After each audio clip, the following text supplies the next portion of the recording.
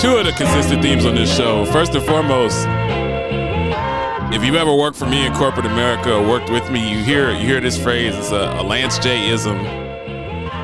We play chess, not checkers.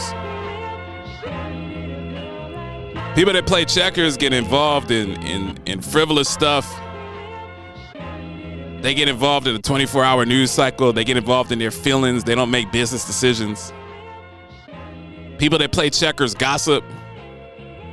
People that play checkers beef with other people over foolishness. People that play checkers don't treat colleagues and friends and peers with respect. Whereas people that play chess, they have more of a longitudinal approach on life. They're trying to look at the panorama, the big picture. They're chasing the ultimate bag. They're chasing greatness. And then the second thing is we focus on ideas, not people.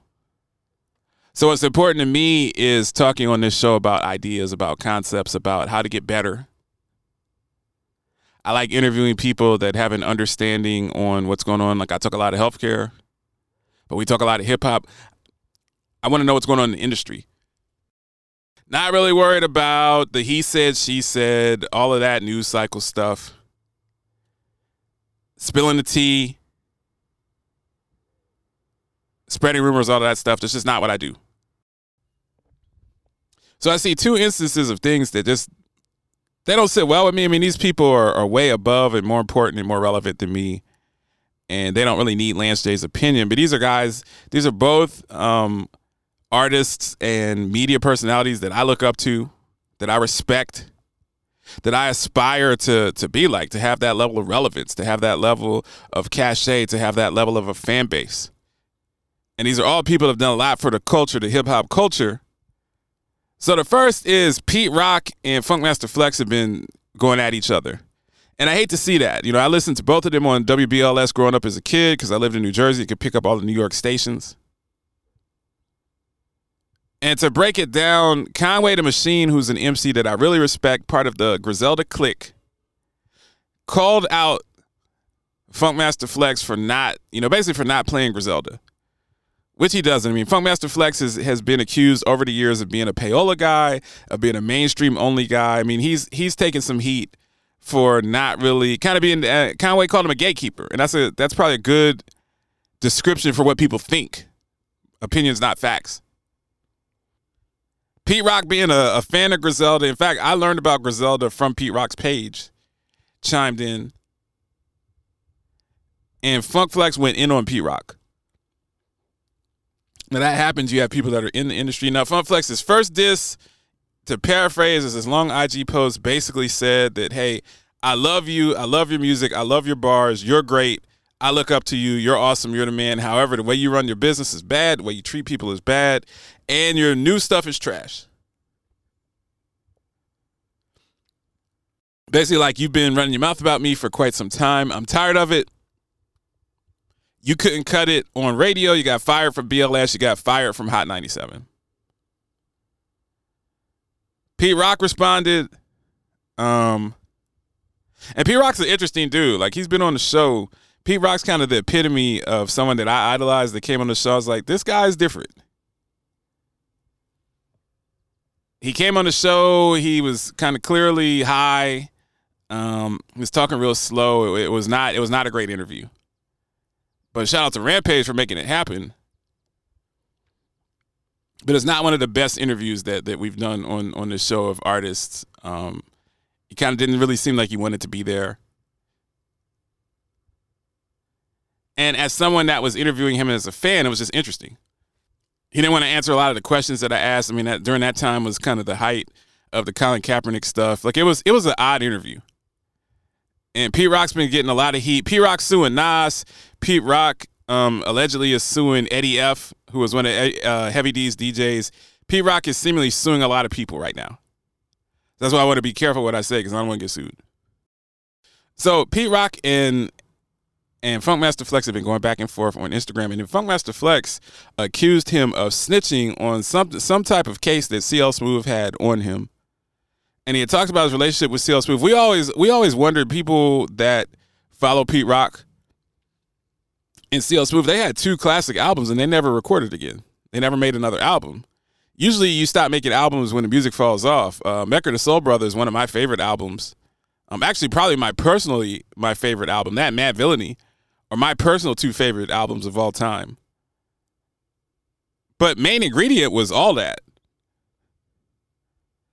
And Funkmaster Flex said something that was interesting. He was like, you take your best beats and you didn't give them to CL, you give them to somebody else for your remixes, which is interesting because there are a lot of amazing beats on the Pete Rock remixes. But he accused him of dropping a dime on CL Smooth, and that's when you take the energy to another level. You're calling the man a rat. You're calling the man a snitch. You're calling him, and he used his platform, his show on Hot 97, which is one of the most popular hip-hop shows in the country. And he used his show to degrade Pete Rock. And that's very difficult to see, very disappointing to see. You're talking about 2 giants in the industry, 2 people that have paved the way, tearing each other down, man, and, going to the snitch card. That bothered me. The other thing that bothered me, I'm watching this whole thing with Gillie and Rick Ross. Now, Gillie comes off to me as very playful. Gillie's been on the show also, and we just played Gillie's interview a couple of days ago. And he would come in when we were on ESPN Philadelphia. This is before Wallow got out of prison. It was when he first started his $1 Million Worth of Game podcast, which is now the best podcast in the hip-hop industry in the country. Has made Gillie an even bigger star than he was before. And it's a phenomenal podcast. It's funny. He gets the best athletes on. He gets the best artists on. One thing I love about Gillie, he puts so much positive energy out into the atmosphere. He's always stumping for Lil Durk, the Baby, these youngins, whereas most people our age are trying to step on the youngins. He's always supporting the youngins. The young balls, as they say in Philly.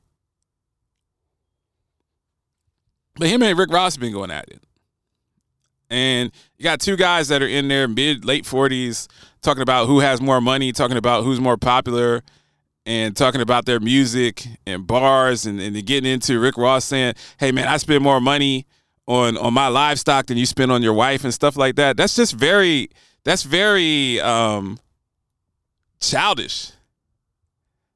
And it's beneath both of them. You guys are both great MCs, great personalities, done so much for the culture. And to see 2 superstars going at each other, man, it just doesn't sit well with me. We got to do better. If you don't think that, kind of pivoting to my healthcare stuff, if you don't think that I have colleagues that hate on me about the Lance Day Show and the Healthcast and healthcare, if you don't think that I have colleagues that are jealous and talk smack about me at some of these conferences and try to imply that I don't know how to run a business as well as I should, if you don't think I had colleagues that talk crazy about me when I was in the Blue Cross system and question my work ethic, question my talent, question if I was an affirmative action hire, question all of that, you out of your mind. I have people question me all the time. People say stuff about me all the time. People that to this day still chirping about Lance J. Still trying to poke holes in what I'm doing. People that are, some of them just don't really think that highly of me. Some of them are just flat out jealous because I don't have a boss. I've had people that have tried to hold me back in my career. I've had people that told me that I would never be a C-suite, that I had a grad school professor that told me that I would never manage a major portfolio, that I did not have the aptitude or the talent or the ability to count. I mean, he basically told me I was too stupid. I told you I had a company that interviewed me for a C-suite position and said that I was the best man for the job, but I went to measly, little piddly, nothing Oakwood College. Everybody here is Ivy League. You're not smart enough to work here and interact. You don't have the executive presence, and then that company went out and lost $2 billion in the next several years. I never, ever respond. Right now, I have an immaculate reputation as a journalist. We don't get political. We stay positive. We're diverse. We support women. We support LGBTQ community. We cover the issues. We cover the news. We don't manufacture the news. The only way that I can lose is if I let somebody drag me into some foolish beef. The only way that I can lose is if I let my ego get so big that I think that I'm bigger than the stories that I'm covering myself. The only way that I lose is if I stop grinding, if I stop focusing on playing chess, not checkers, and get involved in some sidebar rabbit hole stuff. And I'm not willing to lose at this game. And I just look at these brothers that I mentioned in this segment. I just hope that they can continue to win because I love to see my guys win. I love to see all of us succeed. Lance J Show. Live from the Paragon 7 studios, you are listening to the Lance J Radio Network. Paragon 7 Studios. Did you know that 12,000 people are turning 65 years old every day? Many seniors will no longer be able to age in place and will need to look for individualized solutions. Upside Home is a personalized service for older adults that provides a gateway to independence and social experiences. Members choose how and where they want to live. Then their home manager connects them with services, amenities, and community events that promote overall wellness. Learn how Upside Home helps older adults age in the right place by calling 954-504-6122 or visiting UpsideHome, that's HOM.com. We begin searching for ways to not only feed, not only bridge the access to food, but how can we fight disease? Quite naturally, that required, it was a must that we figure out how to get fresh produce, crisp greens, leafy greens, and fruits and herbs and vegetables directly to the front door of those families that needed it the most. And so we finally come out with a solution, and we call that Full Cart Fresh. We have teamed up with some of the greatest people in America, our American farmers. And through working with a collaborative of farmers across multiple states, we have created Full Cart Fresh. So imagine this, you're at a farm, the produce is picked and prepared, and it's boxed in a Full Cart Fresh box at the farm.